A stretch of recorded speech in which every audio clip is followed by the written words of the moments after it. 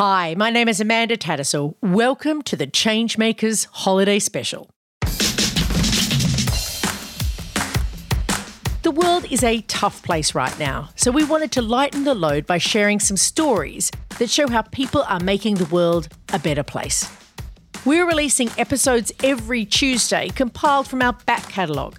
This one is from our third series. If you like it, remember there is plenty to love from across the past 5 seasons of Changemakers. And stay tuned, we'll be releasing an all-new Season 6 in February 2022.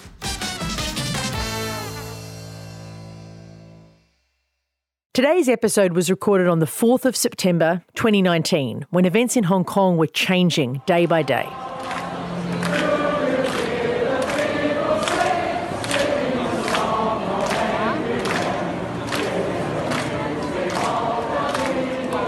On the 16th of June 2019, 2 million people took part in a protest in Hong Kong.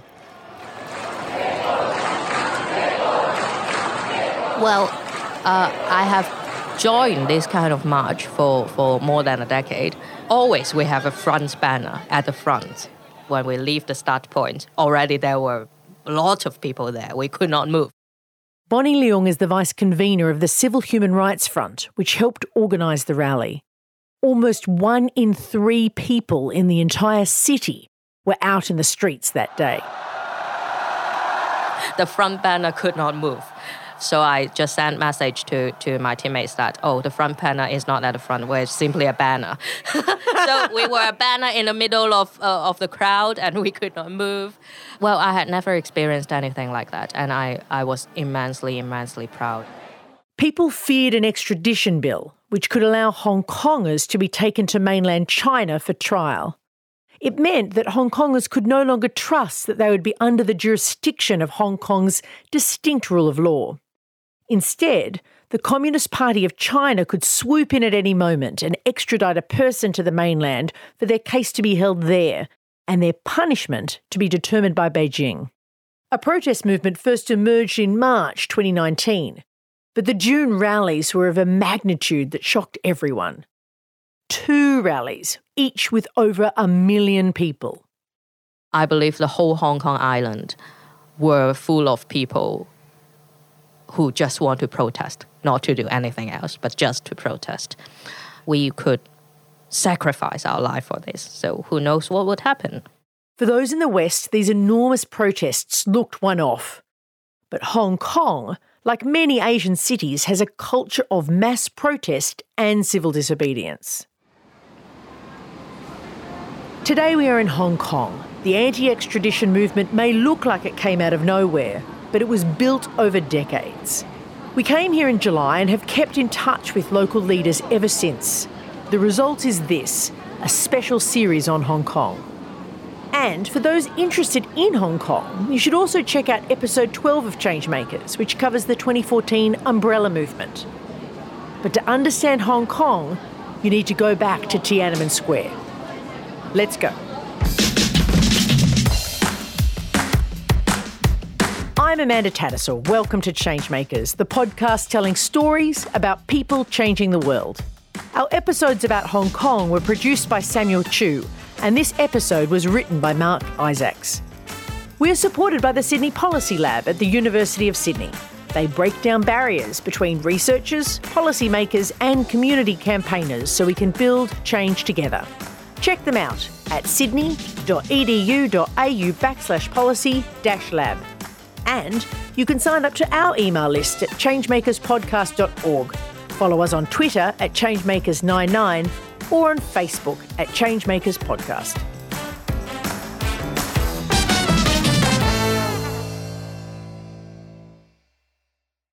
Hong Kong is and isn't part of the People's Republic of China, and it is and isn't part of Western democratic capitalism. Hong Kong became a colony of the British Empire at the end of the First Opium War in 1842, and the United Kingdom didn't transfer sovereignty of Hong Kong to China until 1997. This complicated history keeps Hong Kong in a strange grey area between the two political systems. The people in colonial time, we will not say that we want the British to remain, though we definitely are at that time very fearful of the communist China authoritarian rule, and many people escaped to Hong Kong. And all the generation, my father generation, all escaped from China to Hong Kong. And in the 70s, there's still a lot of people escaping poverty from China to Hong Kong. Chairman Mao Zedong attempted to transform China from an agrarian economy into a socialist society in the late 1950s, called the Great Leap Forward. It damaged China's economy and caused widespread famine and millions of deaths. Mao's subsequent Cultural Revolution purged capitalist and traditional elements from Chinese society in order to preserve Chinese communism. This led to widespread persecution and displacement, and saw many people flee to Hong Kong, which was still under British rule. Lee Chak-yun is the head of the Confederation of all the independent unions in Hong Kong and has been a democracy activist for more than 4 decades. My father generation tend to say, nothing to do with politics. They are afraid of politics, and therefore they just want to stay on without any worry that, raise their children. They have not thought of anything about democracy my parents' time. That was the British era, colonial time. There are no political representation for anyone in Hong Kong. But then in the 80s is our era, in a way when we were young.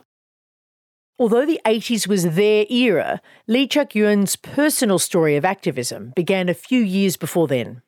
I think back in the late 70s, I was in the student movement, and then studying civil engineering at that time. But I think the attraction for me at that time was the social justice issue. Like any university student, you begin to think, what are you going to do with your life? And I decided I should do something for the social justice and the poor in Hong Kong. And that time is the time when I start to really do labor organizing. For Lee Chak-yun, it was in fighting for people's rights at work that he realised the importance of democracy. Workers, of course, need representation and need to have democratic rights to change and improve our conditions and to fight for social justice. How can there be social justice without democracy? So very naturally, we are also part of the democracy movement in Hong Kong. The desire to express political democracy and self-determination in Hong Kong became pronounced in the 1980s, when discussions about the handover process from Britain to China first began. So in the early 80s, there's a discussion about future of Hong Kong. But then for future of Hong Kong, what sort of future we want? So the natural decision for our generation of activists is that we want to fight for democracy in Hong Kong. We want to get rid of British rule, but we don't want to live under China. And we want to have a democratic Hong Kong so that we can resist a communist China. During British colonial rule, the Hong Kong people never had universal suffrage. The governor was appointed by the British Crown as their representative in Hong Kong, and they ran the government's cabinet. Democratic reform did come thanks to democracy activists like Lee Chak-yun, but the avenues were limited. When I graduated, no election at all. But then during early 80s, the colonial government started to say that, maybe we'll give you some sort of election in the district level without power. Reverend Chu was also a big player in the democracy movement. For him, democracy was the means by which people could improve issues in their daily lives, especially in poor communities like Chai Wan on Hong Kong Island. So in the beginning, in 1974, when I came to Chai Wan, the main focus of my work was to look after and tend to the daily life issues for those in the lowest and working class of society. How can we improve the quality of life, and how can I improve the larger community? So I came here to serve the poor and the impoverished. Reverend Chu is being modest here. He was an orphan who had been homeless. He didn't just serve the poor, he was one of them. I fought for access to healthcare, to housing, to transportation. That's where I started. I asked myself, if my church was in Chai Wan, what impact does the church have in the community that is located? That's the question I asked. And I felt like that as I kept asking those questions, as we got into the 80s, I started to address the issues not only inside the church, but also outside, working side by side with the residents and the neighbor to tackle those broader and bigger problems. So whether you were organising poor workers for better conditions or poor people for better communities, you can't do any of that without democratic rights. Reverend Chu believes that the 1984 Sino-British Joint Declaration brought Hong Kong democratic politics to life. As part of that agreement, China guaranteed Hong Kong's distinctive economic and political system for 50 years after the handover. It became known as One Country, Two Systems. In 1984, the quote-unquote handover became the primary issues in Hong Kong. Many Hong Kongers immigrated, many of them were scared. My work expanded from my small local community to the broader Hong Kong community. The issue impacted not only the residents in Chai Wan, but the issue impacted everyone in Hong Kong. And if we can advocate successfully for a democratic political system under which everyone can live prosperously and peacefully, I felt like that was also my obligation and responsibility. In July 1984, the colonial government proposed the first large-scale constitutional reform in its history. Democracy activist Miranda Yip explains. In the British colonial rule, we only have, functional constituencies. Just starting from, I think, 1980s, we started to have some people could be elected into the Legislative Council. But the way they were elected was through functional constituencies. These allowed members of a profession or a special interest group to elect their own members to the Legislative Council. But it wasn't direct election. The professional groups that were allowed were from the banking sector, the medical sector, engineering, and they excluded the working class. In short, it is only the most powerful people in Hong Kong could vote. It is a very complicated and weird system. Why it exists was because, first of all, the British government, of course, they didn't want to give us a democracy. And secondly, the Chinese government wanted, because the Chinese government also don't want us to have democracy. So these weird and totally undemocratic functional constituencies existed and sustained until now.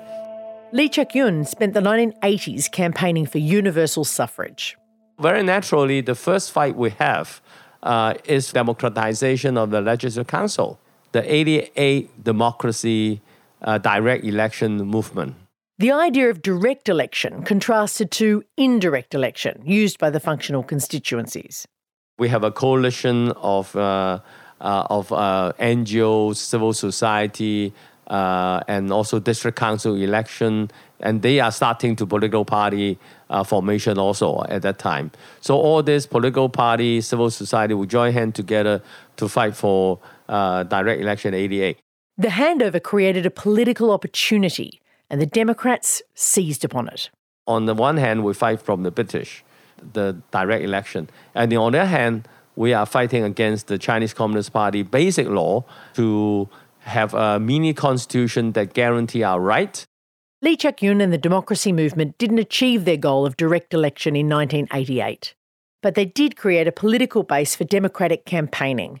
And that movement soon became captivated by the rise of idealistic students fighting for democracy on the mainland.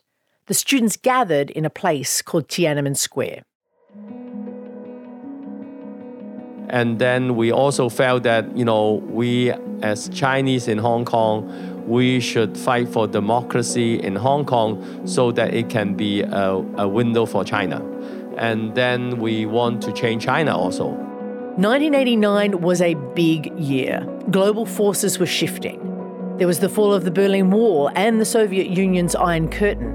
But before all that, there was change in China. We feel that at that time the mood is that in 88 is quite a good time in China. I mean, good time in the sense that seems to be losing out. And, there are more political discussion about the future of China. So what was happening in China in 1989? After the death of Mao Zedong and the end of the Cultural Revolution in 1976, the country was mired in poverty. Economic production had slumped. But the following decade, major political, economic and social reforms returned China to prosperity. By the end of the decade, a democratic movement among university-educated Chinese flourished. We in Hong Kong naturally are very much into the human rights situation. We call for release of Wei Jingsheng, the very famous dissident in China, and we have been fighting for his release before '89. So in Hong Kong, there's a sort of a general mood that, China is losing up. We have to support human rights in China. And then '89 suddenly broke out the death of Wu Yaobang. And everyone was suddenly woke up in Hong Kong and say, oh, wow, this is the biggest demonstration that China ever had. Of course, China had very big demonstration top down, like Mao Zedong staged the Cultural Revolution. And all these are very much a top down type of movement. But this time is nothing top down. It's really bottoms up, coming from a student and coming from the years of, democratic discussion among the students in Beijing about the future of China. And they come out and say that they commemorate the death of Wu Yaobang and they will ask for freedom and democracy.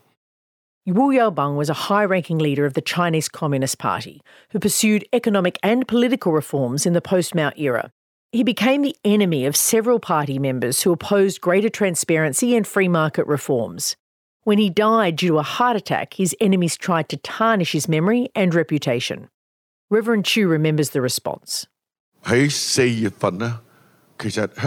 the students were memorializing Wu Yaobang into the month of April, many of the student protesters were returning to or have already returned to schools for classes.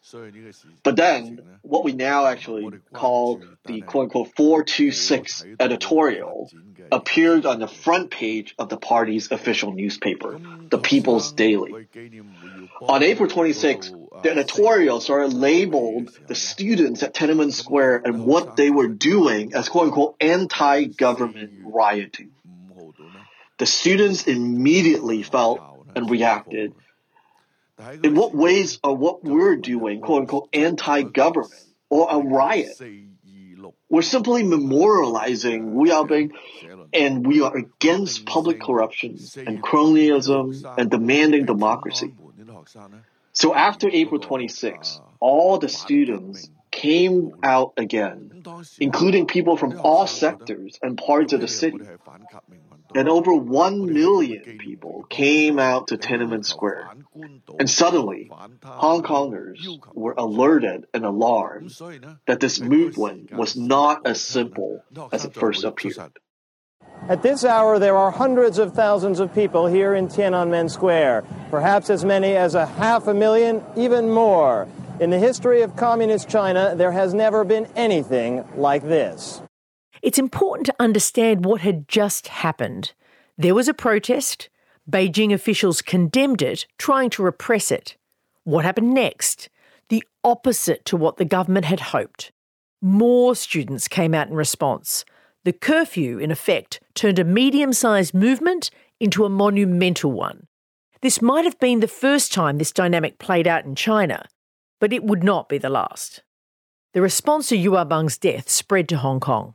The first groups in Hong Kong that responded to the student movement in China was the Hong Kong Federation of Students. So that generation of student activists began to go to China to support the student. So we have already a coalition to fight for the 88 democracy direct election, okay? As I've said, the labor trade unions, the political party, the church, religious group, social organization, housing, resident organization. So in that background, with this guy, together, everyone come together and begin the demonstration.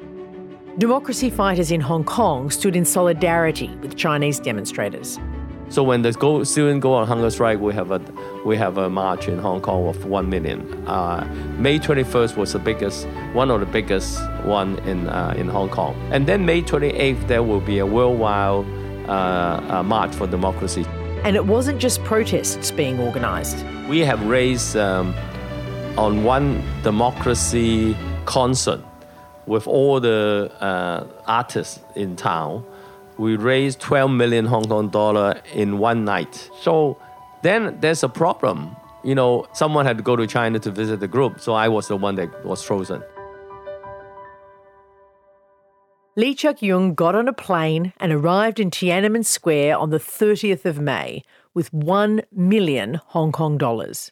We visited Tiananmen Square, told them that Hong Kong people are really very supportive of the movement, and we hope that we can together can support the democracy movement in China. Hong Kong became like the Alibaba for the students in Tiananmen. Whatever the needs were, many of the tents and supplies were donated and then shipped from Hong Kong to Beijing. And as the movement continues, everything was still very peaceful. They were just making the same demands for reform. But things were getting dangerous. A new dynamic had developed 10 days earlier. But then came May 19th, which was a pivotal turning point, when in the early hours, the Chinese Premier Li Peng declared martial law. And once martial law was declared, Hong Kongers became very anxious, because once that happened, the movement now faced a very critical and dangerous situation. Hearing this, it's hard not to see the eerie similarities with Hong Kong in 2019 and the talk of state of emergencies and displays of military strength on the border and in Hong Kong. When we witnessed the vehement way that Li Peng had announced and imposed the martial law, we immediately started to organize. That same day, we formed a group, Hong Kong Christians in Support of Patriotic Democratic Movement in China. Another larger organization was also formed, the Alliance in Support of Patriotic Democratic Movements of China. We marched, we protested, we had prayer meetings all over Hong Kong, all in support of a peaceful resolution and to avoid a violent crackdown of the students by the Chinese government. There were 24 hours of prayer vigils all over Hong Kong. After the group's formation, sometime in May, we felt that it would be important to send someone to see what was actually happening on the ground. And so I was sent to Tiananmen Square from Hong Kong to gather first-hand intel. On the 28th of May, Reverend Chu travelled to Beijing. He met with student leaders and got to discuss with them the next steps. And I met with Wang Yugai and spoke with him at length. Wang was one of the hunger strikers of the square, and he was on the 21 most wanted lists by the government after the June 4th crackdown. We talked about the movement, and he explained that the movement has now gone on for a lengthy period, and he felt like that it must shift towards base-building education, that it was time to spread out and conduct democratic and civic education in the rural villages.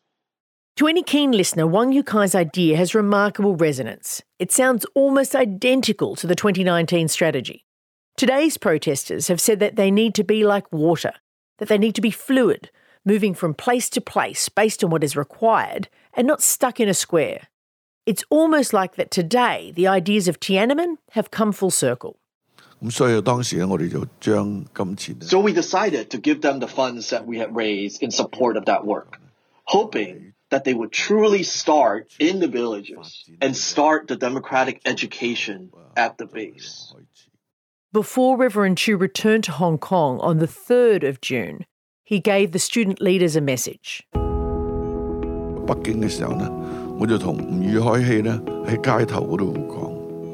I met with Wu Yihai right there along the streets. I shared with him that firstly, the student movement has already succeeded. Where it has succeeded is that it captured the hearts of all the overseas Chinese, their patriotism, their hope for a democratic China, and for an end to public corruptions. The movement ignited all of their passions. That's a success. Chinese people all around the globe had gotten involved because of their movement. Secondly, they are about to face a very difficult, sobering, and dangerous situation ahead.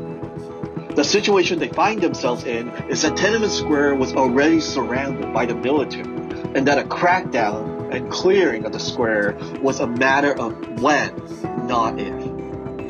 I told him that you have to prepare for the crackdown coming. But none of us, not even the students in the square, ever thought that the crackdown would be with tanks, with real guns, shooting, and killing its own people. Reverend Chu had to return quickly to Hong Kong because he had to minister a wedding.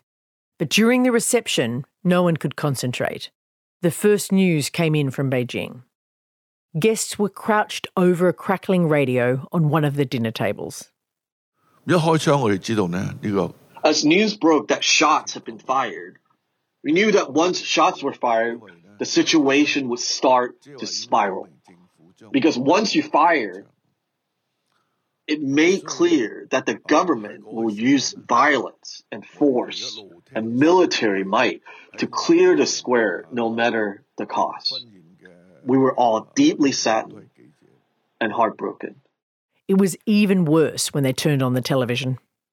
We were beginning to see images on television, images of the military advancing and students retreating. And when we got home later in the evening, we watched the numerous students who were injured. Some of them injured were being transported and pushed along the street in wooden carts, all of them dripping with blood. Ambulances racing to and fro between the square and hospitals. Scenes of the injured and the dead at the hospital. We were all shocked and sad. We didn't really know what we can do. Lee Chak-yuan was there. Then come June 4th, I was in the Tiananmen Square. And then, the workers, I was in the camp of the Workers' Federation at that time. And the people tell me that I must go back to the hotel because the army are coming in. And they are going out to see what is happening and want to stop the army from coming in. Of course, they cannot stop the army from coming in. And they have already started to shoot quite some distance away from Tiananmen Square. People are running because the army start to shoot from both sides, the east and the west, and squeeze to the middle. There's no announcement, there's no communication easy. But then people know, and then they come back to the square and tell people that the army is coming in and starting to shoot. And it was a shock, of course, to the people, and they said that they have to go out. So it's quite like what's happening now, when the young guys are there, the workers and the people outside want to protect the students, so they go out to say that they will have to block the army. And the tragedy actually happened on the street, not on inside the square. Lee Chak-yuan stayed at his hotel that night, not wanting to be killed by an all-powerful army. The BBC's Kate Adie reported this from the scene. The noise of gunfire rose from all over the centre of Peking. It was unremitting. On the streets leading down to the main road to Tiananmen Square, furious people stared in disbelief at the glow in the sky, listening to the sound of shots. And then, as troop lorries were seen moving down the road, there was gunfire from those lorries. The troops have been firing indiscriminately, but still, there are thousands of people on the streets who will not move back. A huge volley of shots just as I left the front line caused panic. The young man in front of me fell dead. I fell over him. 2 others were killed yards away. There was confusion and despair among those who could hardly credit that their own army was firing wildly at them. Air was filled with shouts of "Fascists! Stop killing!"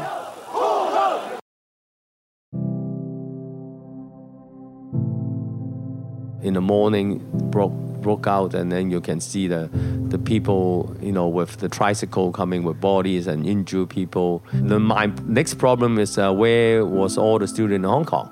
They have not come back. So we don't know where they are. And I think they are in the Tiananmen Square. And what happened in the Tiananmen Square, no one knows because the light was off.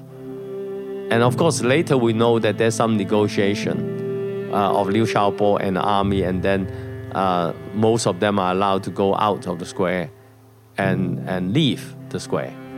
And then I find out the students was in the hospital, the Hong Kong student. Then in the hospital, then is where also the horrible thing you see, the injured people, there are rooms that there are bodies inside and stacked on there. So it's quite a horrible sight. And then I get the student back to the hotel. And then we have to think of how to leave China.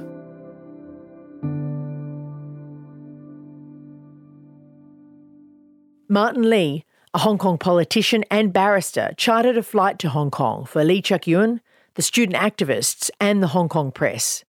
Lee Chak-yuen and his group had the chance to get out. And when I was in the airport, we go through the custom, and then we go on the plane, and then I was arrested from the plane.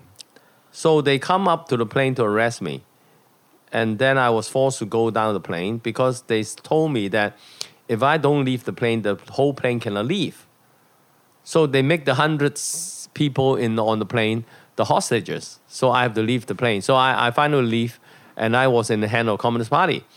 And of course, I don't know what happened, but I think on thinking back, it's quite lucky that I don't think they have decided how to deal with me. So they put me back in the hotel, and the next day they bring me to a sort of a school, sort of a college, and then in the basement they start to interrogation and talk with me and blah blah blah, and then we talked for the whole day and asking me what I'm coming to do, and I said that of course we support the student movement. I come. What did you think could happen? What was going through your head? I can do nothing. I can only pray. Looking back, I think they have not yet decided how to deal with me. So in a way, that's good in the sense that I'm not locked up in a cell or torture in that sense.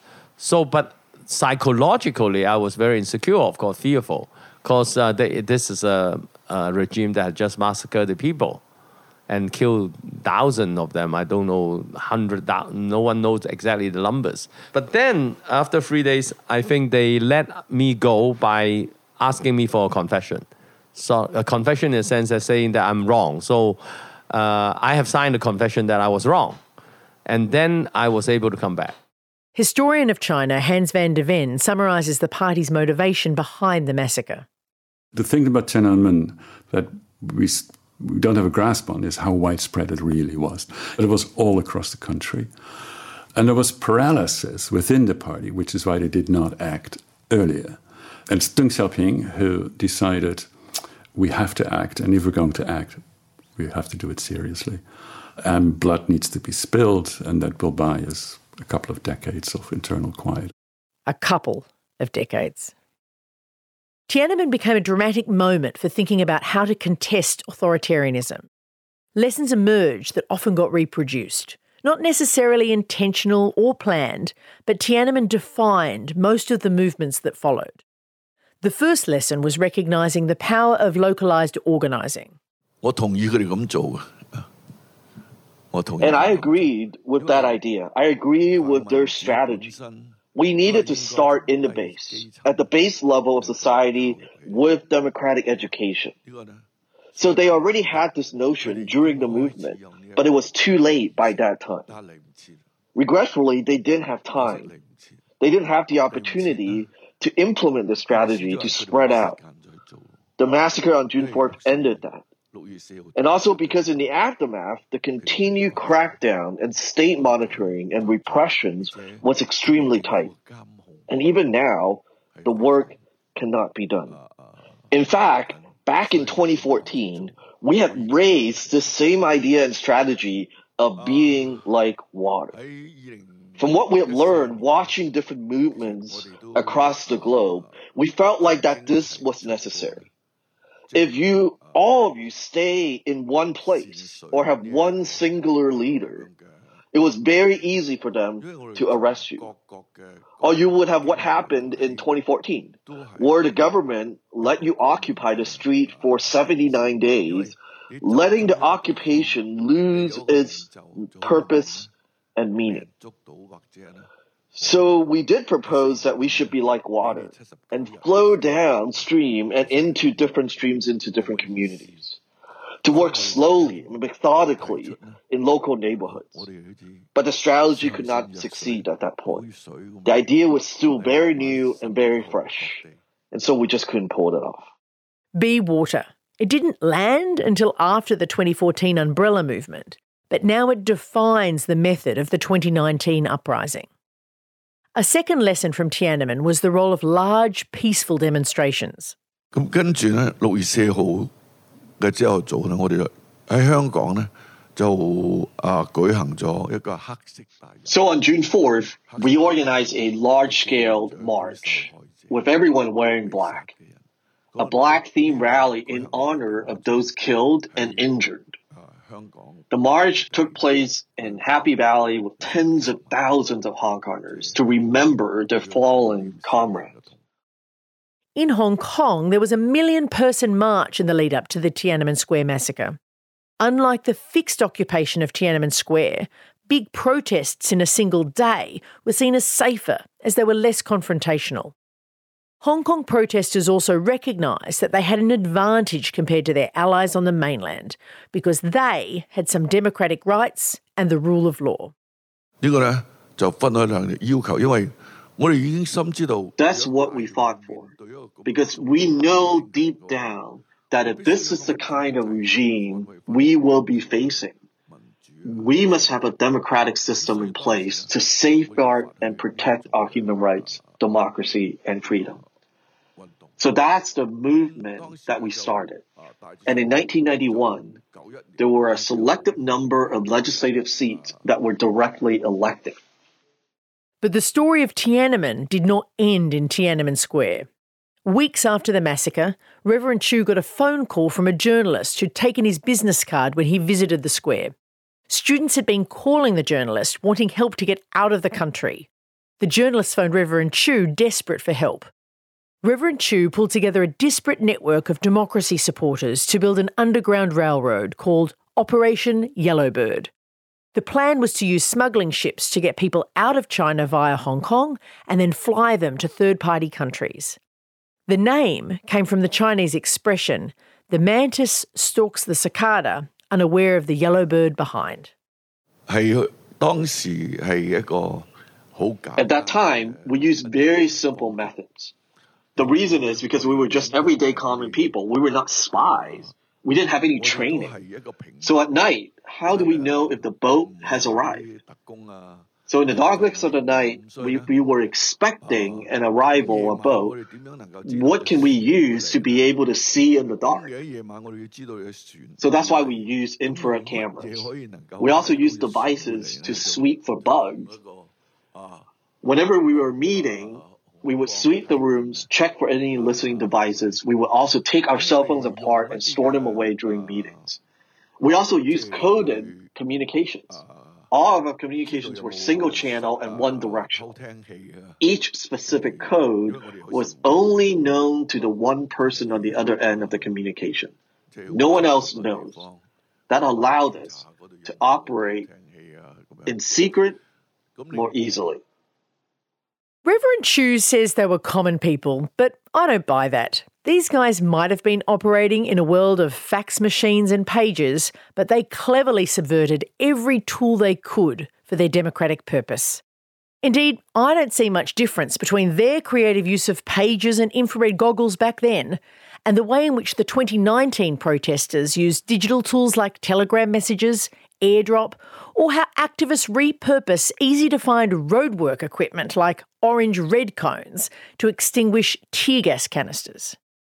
But it wasn't just technology that was on their side. It was many of the Chinese police.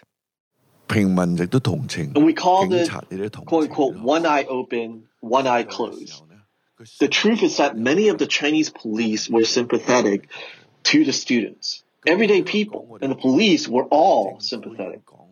So even when they have spotted a student leader, they would let them pass. And in Hong Kong, we had already negotiated with the Hong Kong government, and the different consulates had already committed to receiving the students. So everything happening in Hong Kong was done in part with the Hong Kong government. The PRC found it difficult to round up students in the aftermath of Tiananmen. This is because they had lost the support of many of their own police. Their brutal overreach actually fractured their monopoly on violence, if only briefly. Even a totalitarian state has its limits. Yellowbird began in June 1989 and continued until 1997, successfully smuggling more than 400 dissidents through Hong Kong and then onwards to Western countries. Every year since the 4th of June 1989, memorials have been held in Hong Kong. The 30-year anniversary occurred 5 days before the first million-person march in June 2019. For those who are old enough to remember it, Tiananmen is an inescapable reminder that you can't underestimate how violent the state can be. Sealing, who is part of a Hong Kong mothers protest group, could see the shadow of Tiananmen at the 2019 protests. We don't want to become Tiananmen mothers. We do not want those tragedies to happen. But the fear of Tiananmen is experienced differently depending on your age. To what extent is that a fear that people in Hong Kong have about protest?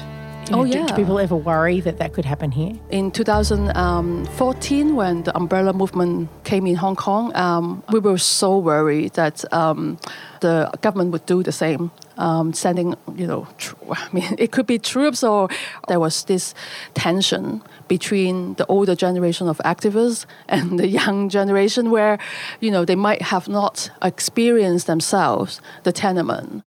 The march for formal democracy in Hong Kong continued post-Tiananmen.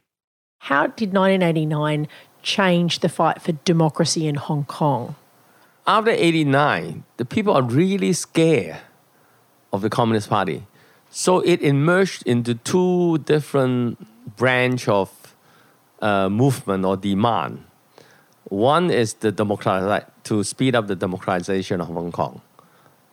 And the other is to leave Hong Kong, to find exit. So the elite in Hong Kong would want to have a British passport. But how about those who remain? Lee Chuk-yun argues that this created a class divide in Hong Kong. The elite fled, while the working class had no choice but to fight for democracy. After Tiananmen, Hong Kong's democracy movement split into two parts. Then we have decided to form another coalition called the Hong Kong Alliance in Support of Patriotic Democratic Movement in China. One will be on Hong Kong and the other will be on China. I'm at that time the member of the Hong Kong Alliance, and every year we have the Candlelight Vigil that commemorate June 4th. And one of the role of the Hong Kong Alliance, apart from the Candlelight Vigil, is to highlight all the struggle of the Chinese dissident and also the human rights defender in China. In 1991, Hong Kong had its first direct election. The British colonial government had only allowed 18 members to be elected, which was less than a third of the chamber. The democracy movement had been fighting for half. So it became a power game. In the past, union power, street power, we have been doing that for many years. And now the people, at that time, then people start to say that apart from street power, we need to have political power. So political parties formed. The pro-democracy camp won 16 of the 18 directly elected positions. It was a race against time. Handover was 6 years away, and they knew it would be their best chance to win democratic concessions. They chipped away at the system. Functional constituencies were opened up, allowing more avenues for working class people to participate. The Democrats' goal was to have in place a separate system in Hong Kong. It might be part of China, but it would embody many liberal rights around rule of law and have some direct elections. But the question was, what would the PRC do once Hong Kong was handed over?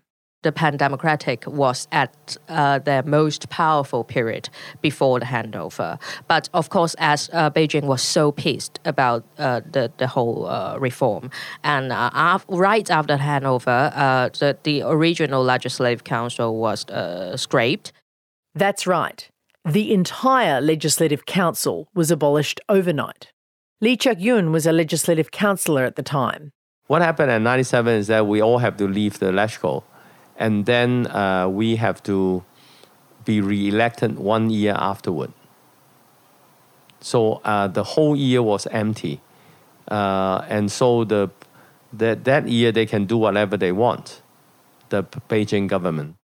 Even when elections resumed, there were challenges.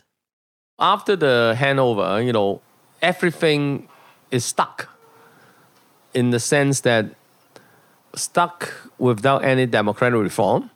But soon, a new piece of legislation would energise people's participation in the democratic process. In 03, the government decided that they have to make a law on national security. The infamous Article 23 of the Basic Law. And the Basic Law, Article 23, says something like, Hong Kong needs to have a national security law against treason, against sedition, against subversion and things like that. Like the Extradition Bill of 2019, Article 23 of the Basic Law tried to create powers that allowed for the punishment of people who acted against the authority of the People's Republic of China. Debate fired up around terrorism and sedition in 2002, and by February 2003, Chief Executive Tung Chee-hwa proposed a piece of legislation that sought to define seditious conduct very broadly. History doesn't repeat, but it sure does rhyme. The bill was met with anger. People like Lee Chak-yun were very concerned as it outlawed the solidarity work he did supporting Chinese dissidents. So anyone practicing freedom of speech in China will be a dissident and will be committed to become a subversive crime. So how can you in Hong Kong accept that? With this China law coming to Hong Kong. And then we will say that anyone in Hong Kong, which we have so many protests against China, people like us who will be then a dissident, and then we can be charged with subversion law. Knowing that the Legislative Council was stacked against them, Hong Kong people knew that the only way to stop the sedition amendments was on the streets. They built another coalition.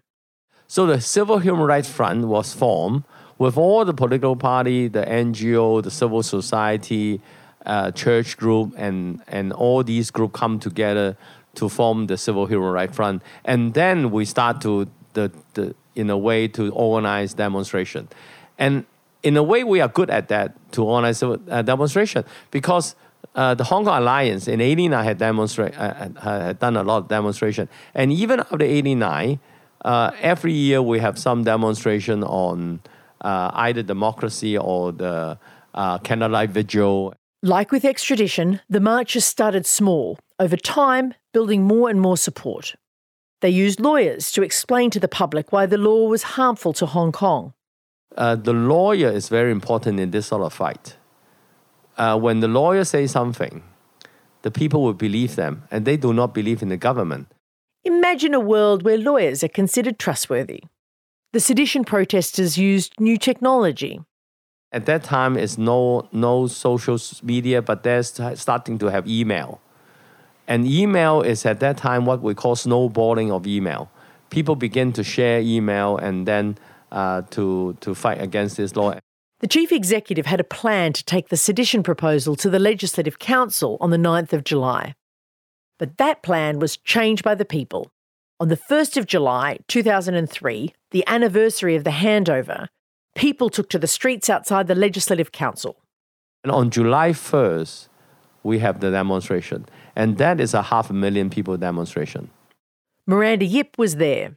It was like the first time that such a huge turnout protest in Hong Kong, and the whole Hennessy Road and all along from Causeway Bay to Central were packed with people. It was exciting, but also tense. At the time, Bonnie Leong was a high school student. The last time before 2003 when we have this kind of mass protest was because of the Tiananmen Square massacre. So that was the very first time Hong Kong people was so scared and care so much about our city. But the public pressure worked. The bill was withdrawn. The street-based strategy was successful. And also that was the first time ever Hong Kong government and Beijing government saw Hong Kong people care so much about our city and would take to the streets. So I guess at that time it was a shock to both camps.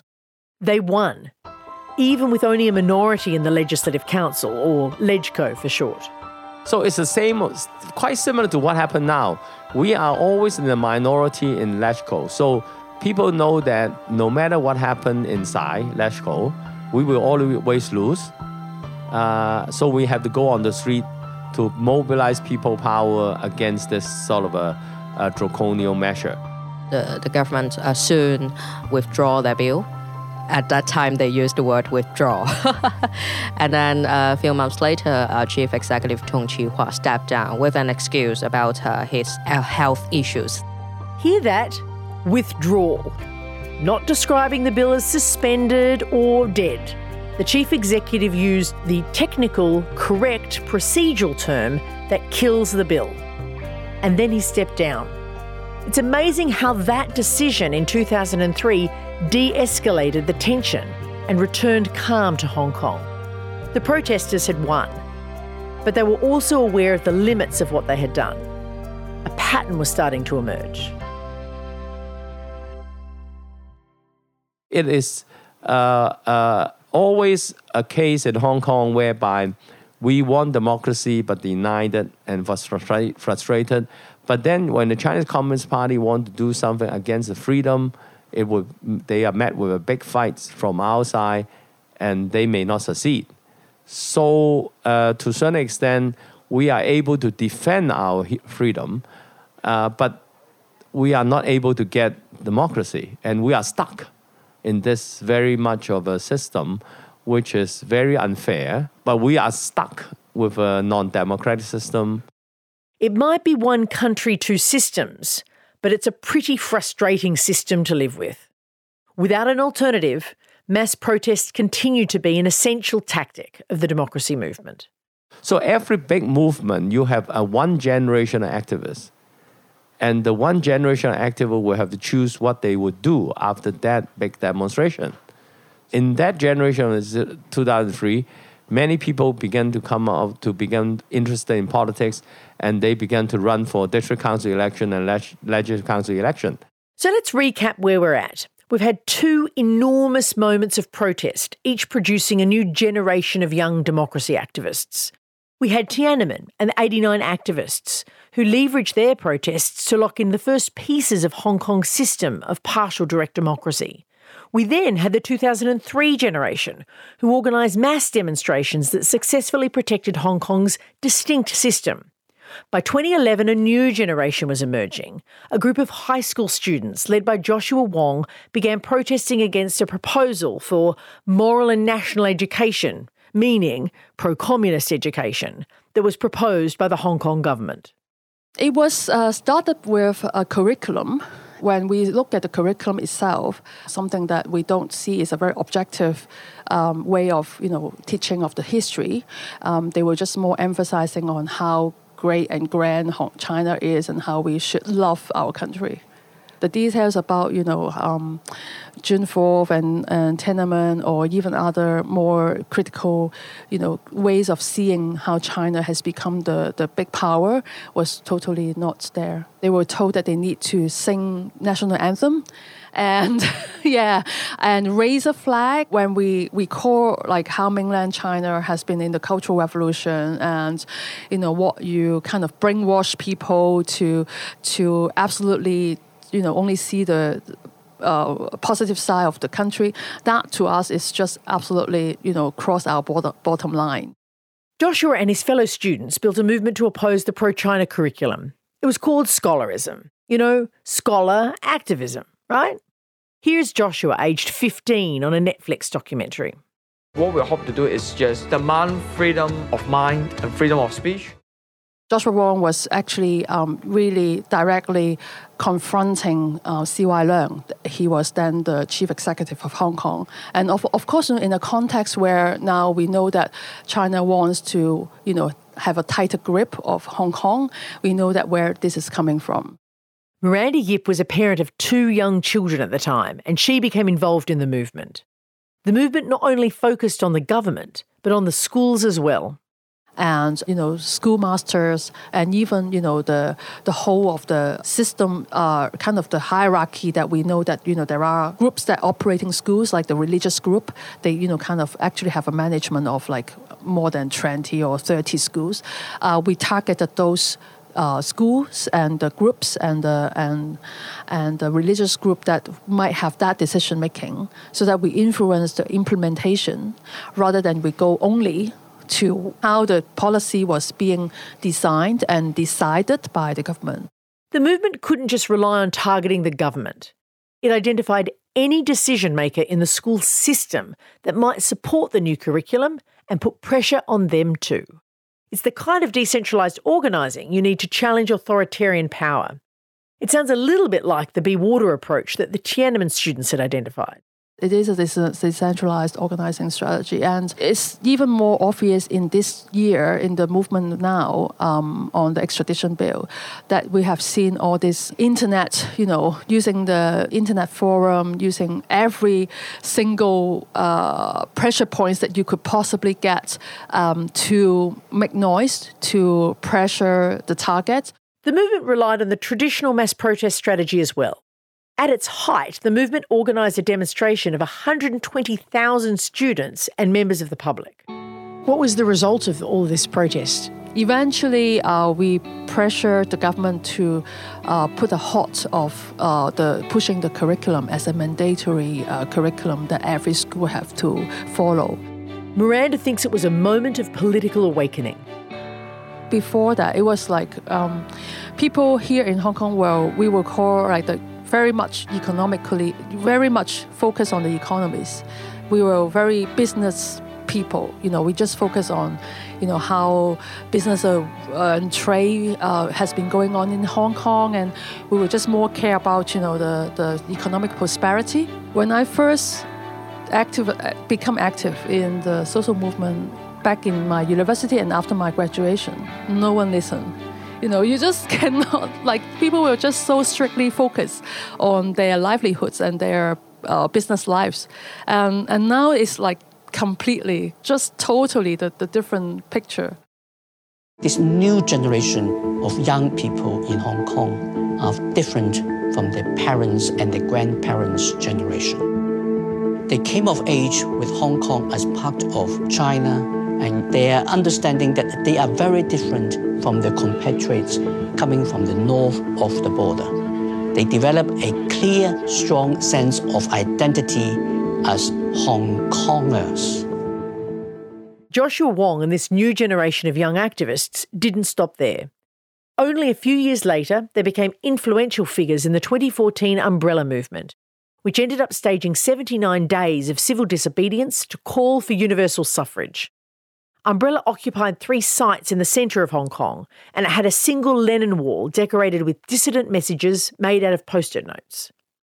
We've told you about Umbrella before, in episode 12, and in the very next podcast episode, episode 23, we recap some of its important details. Umbrella was another turning point for Hong Kong's democracy movement, laying bare the intergenerational conflicts that were growing. Umbrella had continuity with the past. It had trusted spokespeople, here the Occupy trio, rather than lawyers, and it used the power of escalation, moving from smaller demonstrations to mass protest. But it also diverged from the past. The biggest difference came from the intergenerational battles that were fought inside the movement.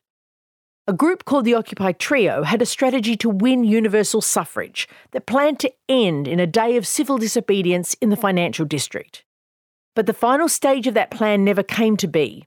Instead, a week before the planned one-day occupation of love and peace, students went on strike, then initiated their own occupation at the government offices. When the student action was met with excessive police force, An occupation outside the Legislative Council began. So whose occupation was it? Who was in charge? And even more than ownership, what tactics should the occupiers use? Students clashed with the police in a way that was very different to those who'd experienced Tiananmen. There's some younger generation of protester at that time that do not agree with the Federation student strategy of peaceful or our strategy of peaceful demonstration. And they want to fight on the street. If you clash with the police, their violence will be stronger than you, and you cannot really get anywhere by clashing with the police. The group also debated the value of staging a long occupation. Occupations come with challenges.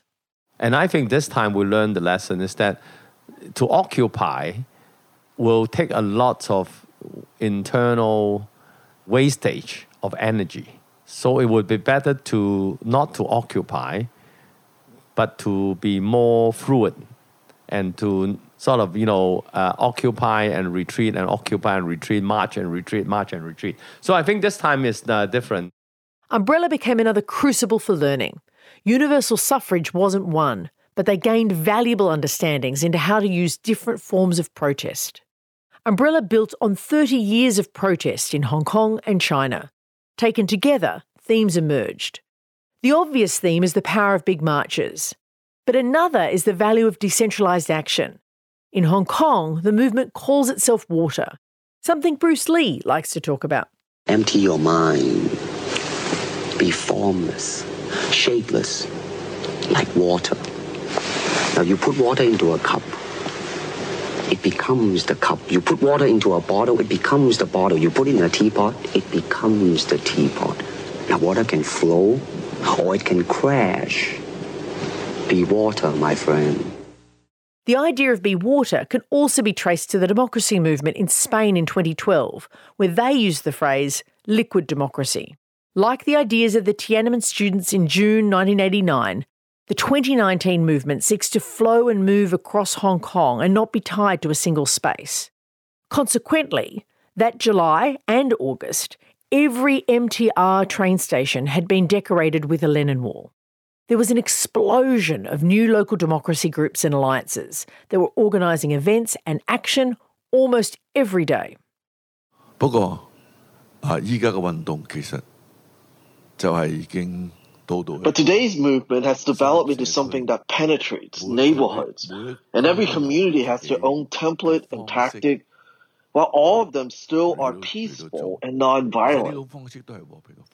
And the only violent encounters or scuffles are all instigated by police, stemming from the police pursuing peaceful protesters with violence and force.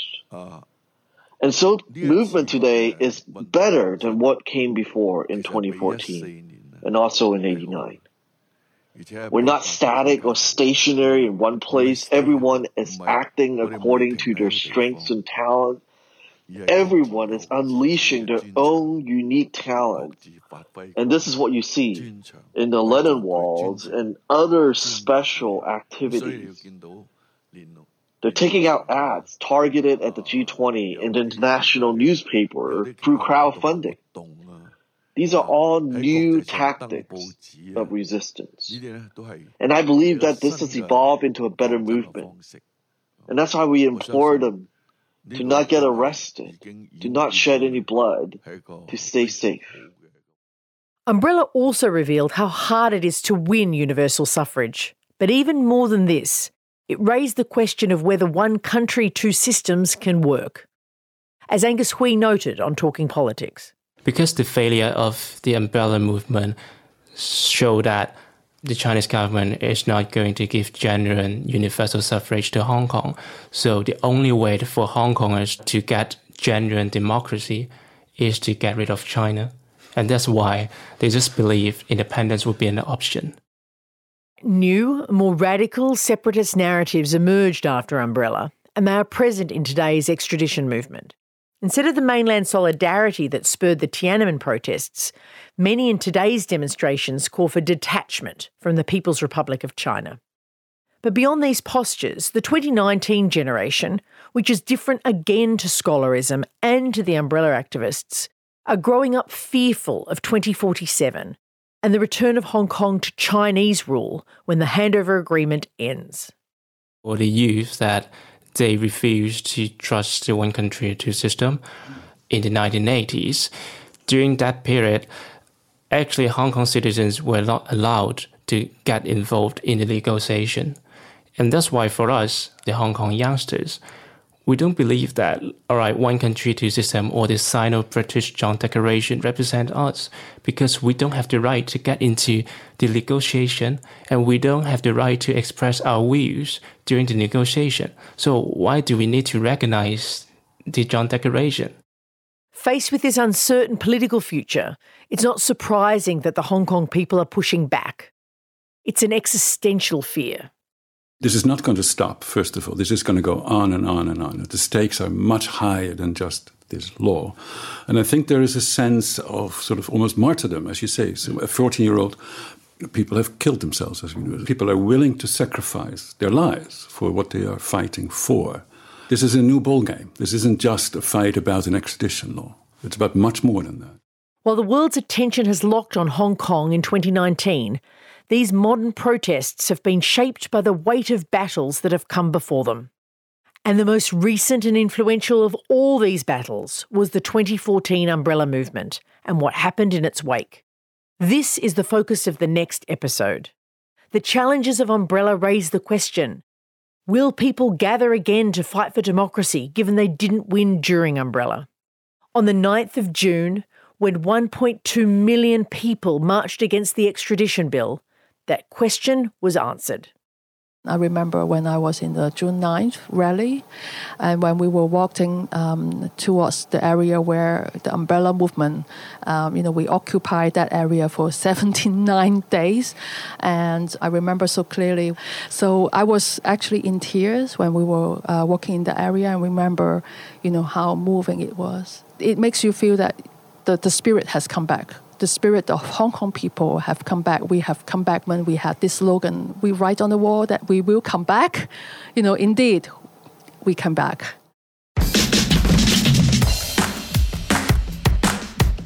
Changemakers is hosted by me, Amanda Tattersall. Remember to subscribe to this podcast to catch all our episodes.